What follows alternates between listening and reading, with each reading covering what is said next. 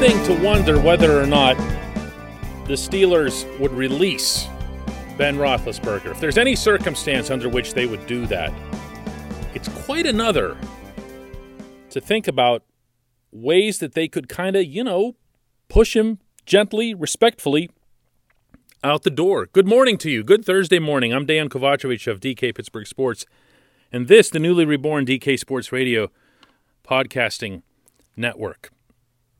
On yesterday's program, I broached the somewhat, mostly unrealistic concept that the Steelers could and should abandon any significant financial commitments to the offensive side of the ball and instead pony up to keep all three of their prominent free agents on defense from going anywhere. That, of course, would be Bud Dupree, Mike Hilton, and Cam Sutton. All three of them. It's a special defense. I think it's a generational defense. It's not something that anybody should let go of without a fight. Especially when what's on offense really isn't worth keeping. I'm going to try to do this without prefacing every single statement about the respect that I have for Ben Roethlisberger and what he's achieved here and everything else. So please just assume all of that as you hear this. But here are the facts. Ben's going to be 39 years old. Ben had moments and had some productivity in 2020. You don't get to 33 touchdowns and 10 interceptions by accident. That's a pretty decent season for any NFL quarterback. But we also saw with our own eyes what the limitations were. We also saw the impact that it had, not only on the offense, but also on the defense, because the Steelers never found any semblance of rhythm or ability to maintain possession, and thus the defense was on the field too much. And thus, by that point in December, when you need your defense to be fresh and healthy, they were neither. So you can have the production on one hand, and I'll take the reality from the team perspective on the other. And my team perspective will probably win out. Ben is due, and I'm going to give you these figures in cap hit as opposed to what he actually gets compensated. He's due to have a cap hit in 2021 of $41.25 million. If, as expected, the NFL's salary cap comes in at around 175 or 180, you're talking about 20%, more than 20% of the entire payroll going to a 39-year-old quarterback for a year. And in doing that, you're saying that that means more to you as an organization than having this superlative defense together for another 3 or 4 years. How long do you think TJ can be great? That's a fair question to ask. Go ahead. Ask yourself that. How long can TJ be great? Because you know he's getting a mega-zillion contract at some point very soon to stay a Steeler for life, as he should. Do you think he's got another 3 or 4 years in him? How about Bud? Bud just turned the corner, it seems, a couple years ago. Took him a little while, but he got there. Minka's a child. Minka's 23 years old. Cam Sutton's not an older guy. The defensive line is going to eventually need some reinforcements, but that's not inconceivable. And you're going to get another couple of good years, you would think, out of Cam Hayward and Stephon Tuitt, provided you have an offense that doesn't force them to go onto the field and drag through the fourth quarter at 75 or 80 snaps. This can remain a great, underscoring the word, using it legitimately, great defense for another 3 or 4 years. And yet, you as the Steelers are going to make a conscious decision to go with the 39-year-old quarterback who might or might not even be around the following year and might or might not even be effective in the 1 year that you're committing this to. That doesn't make sense to me. So, what can you do realistically if you're Art Rooney, Kevin Colbert, Mike Tomlin? What can you do realistically here? You're not going to release Ben Roethlisberger. It's not going to happen. I mean, you can ponder it. You can, put forth the math on it and see how it works out. But there are some things the Steelers just won't do. And I'm not so sure that's such a bad thing. You do want to show respect to the players that have been among the greatest that your team's ever known. But you know what? They had a similar situation just a handful of years ago with Troy Polamalu. Tomlin didn't want him around anymore. Loved him to death, thought the world of him as a player, as a person, as a leader, as everything. But everyone who was working on South Water Street for that football team knew that Troy's time had come and gone. He couldn't keep up in coverage, and his manic style, his wild card style to just kind of call his own shots and go where he wanted to, vanished right along with that. Once he couldn't keep up, he was done. So what ended up happening? Well, quietly, behind the scenes, it was made clear to Troy that his services were no longer needed. They weren't about to stomp on him on the way out the door, but they let him know. He didn't appreciate it. He was angry. He felt betrayed. He felt he'd earned the right to go out on his own terms. That's a phrase that you hear an awful lot from football players. This segment of Daily Shot is brought to you by our new partners at Fubo TV. If you're not yet familiar with Fubo TV, you might want to change that. Your cable bill, if you're like most of the rest of us, is right in the $200 range. Fubo TV is $65 a month to watch all the same channels. You don't pay for the DVR and you get free installation. And with Fubo TV, there's an emphasis on sports. You'll never miss a game. They have NFL Network, NHL Network, NBA, MLB, the whole deal. And that now includes AT&T Sportsnet Pittsburgh, so you get all of the Penguins and Pirates games all season long. No risk to try it. Get full access to Fubo TV 7 days for free. Just give it a shot. And because you're listening to this, visit FuboTV.com/DK to get 15% off your first month. No contracts. You can cancel anytime. FuboTV.com/DK. Troy wanted to keep playing. There's zero doubt in my mind about that, based on conversations he and I had, based on comments he's made since then. He wanted to keep going. He didn't want to be released, and he didn't want to be forced into anything. But once he saw, once he was made aware of the writing on the wall, he took his fate into his own hands and retired. And once you do that, for anybody who doesn't know how professional sports contracts work, you don't get paid. I mean, you get money that you're owed maybe from the past or on deferments and things like that, but you don't get paid. Whatever the remainder of your contract was, your actual salary and so forth, it stops that day.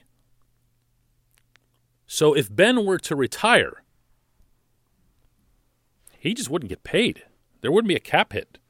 There'd be some. I don't want to get into all the technicalities of it because of prior deferments and so forth, but it would be a tiny fraction of the $41.25 million. How do you achieve that if that's your goal? If you're the Steelers and you say, well, look, we just need to shove him out the door. We liked what we saw of Mason Rudolph progressing throughout the year. We liked what he saw of his work in concert with Matt Canada throughout the year. This isn't just about the Cleveland game because it's the one time that everybody could see him. He was there all year. He was taking snaps in practice every single day. The Steelers aren't going off a handful of passes the way the overwhelming percentage of the general public is. They watched Mason Rudolph grow up. It's something that I talked about through the year before we even got to the Cleveland game. All that happened in Cleveland was that he did it in front of TV cameras and against an NFL team. That's it. If you liked what you saw of Mason Rudolph in Cleveland, if you're the Steelers and you liked the body of work and you're accepting that Matt Canada is going to be your next OC, then what are you doing?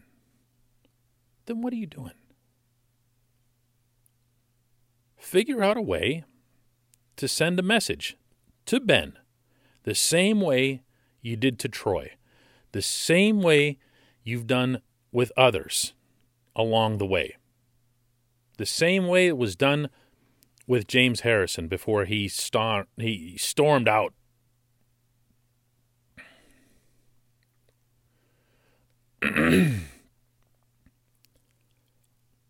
The same way it was done with James Harrison when he stormed his way up to Foxborough. That's what you do. What does that message sound like?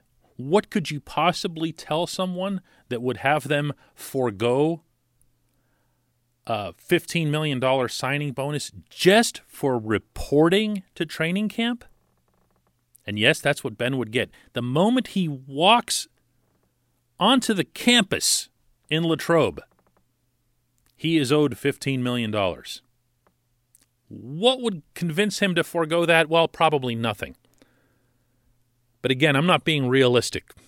I'm trying to paint a picture for you here so that you have the whole scenario in your mind here. If you tell Ben Roethlisberger, here's my thing. If you tell Ben, we'll bring you back.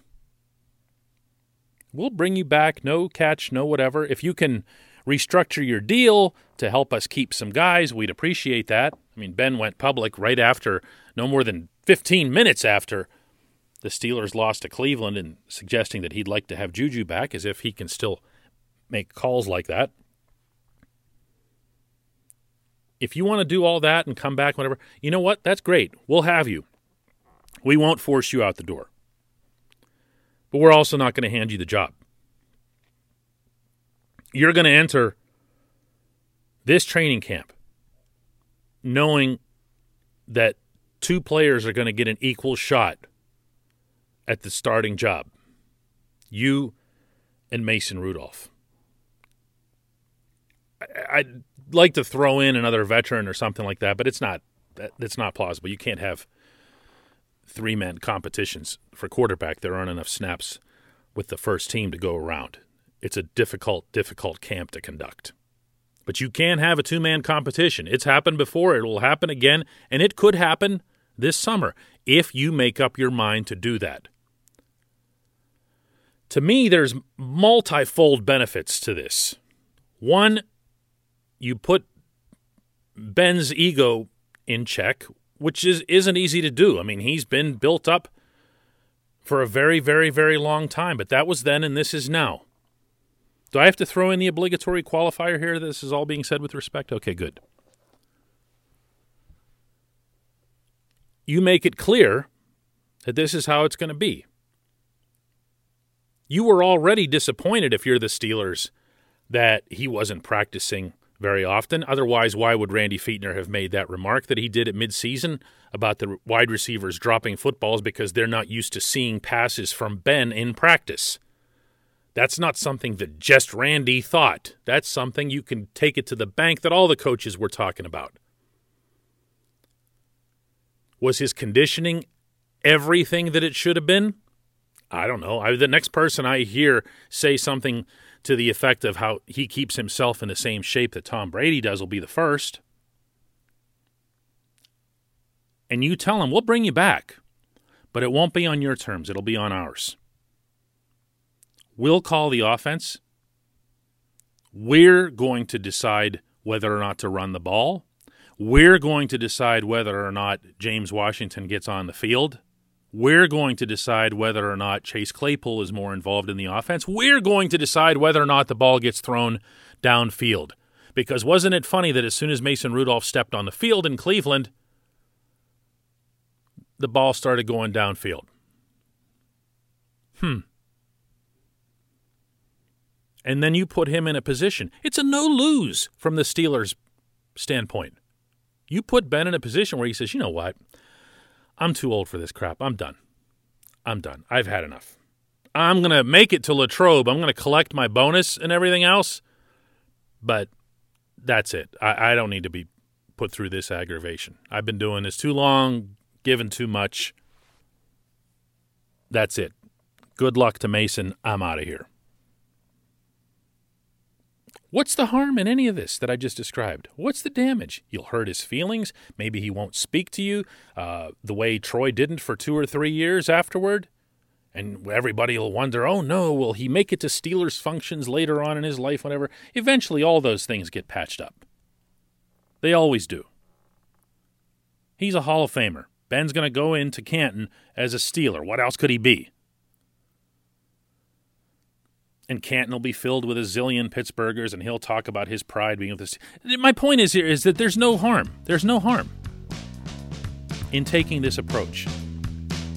Optimally, you end up saving a massive cap hit, and you keep that defense together. When we come back, just one question.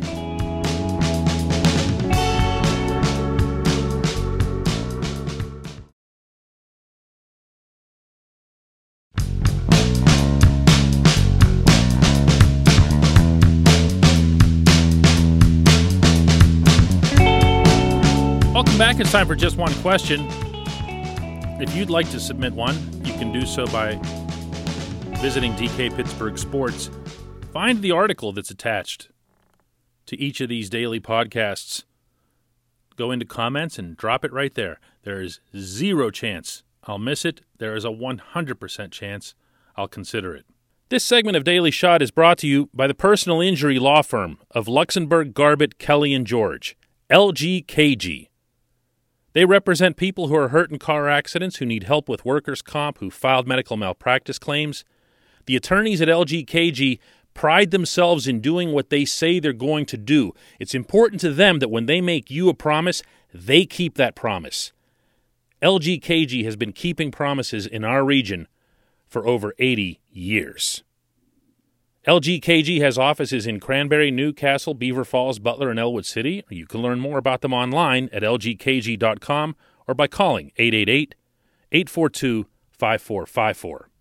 Today's Just One Q comes from Alan Balomo, who asks, will the Steelers ever have another training camp in Latrobe? It seems to be easier for the Steelers to have it at the team facility rather than to move everything to St. Vincent. This will be the easiest question I get asked on this show all year, guaranteed.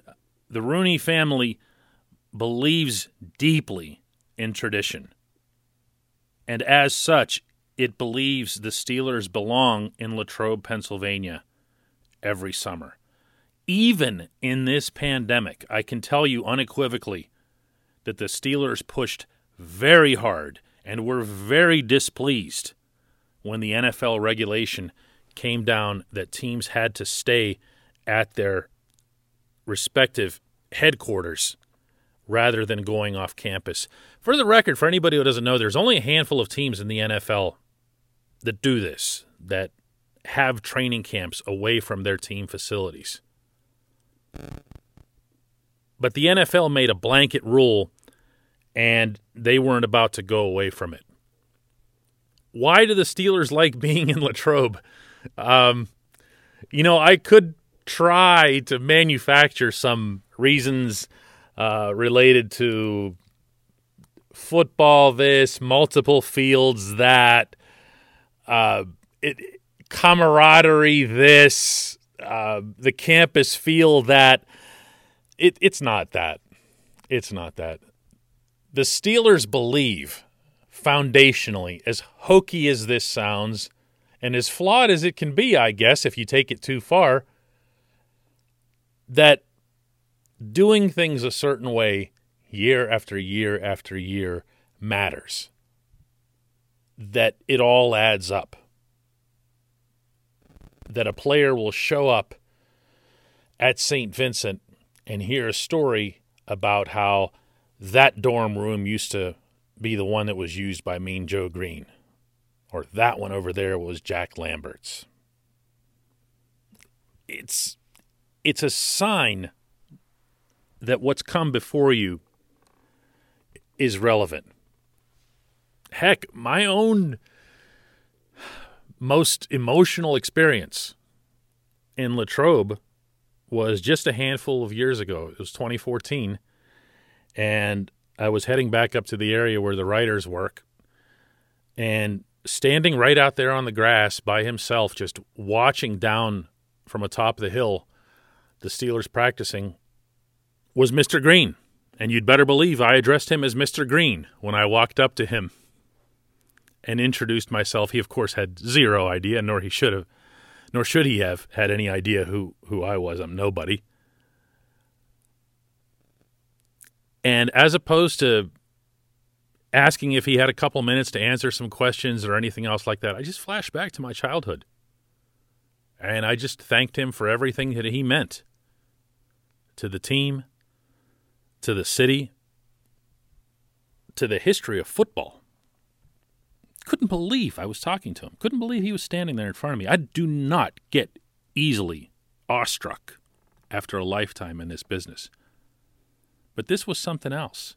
Now, picture if you're a young Steelers player and you're walking around and you see someone like that. Maybe someone more recent that would have more of an impact on the younger generation than a Mean Joe. You'd have to rely on, old school John Facenda NFL films to get into Mean Joe. But let's say it's a Hines Ward or a Greg Lloyd or someone like that. That's a little bit more recent. It's going to have an impact. And yes, this was my roundabout way of answering an emphatic yes to your question, Alan. They will be back at Latrobe this summer, health permitting. Thanks for the question. Thanks to everybody for listening. We'll do this one more time tomorrow.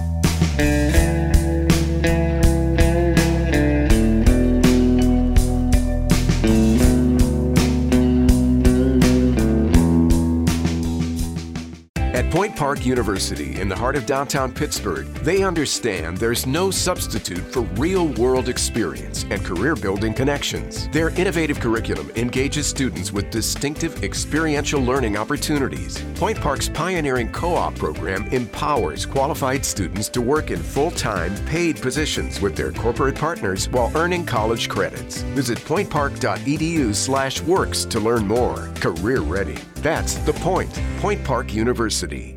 Your front door, your car, your gym locker, your gun. Safety is a habit. Learn more about how to keep guns safe and secure. Visit ProjectChildSafe.org.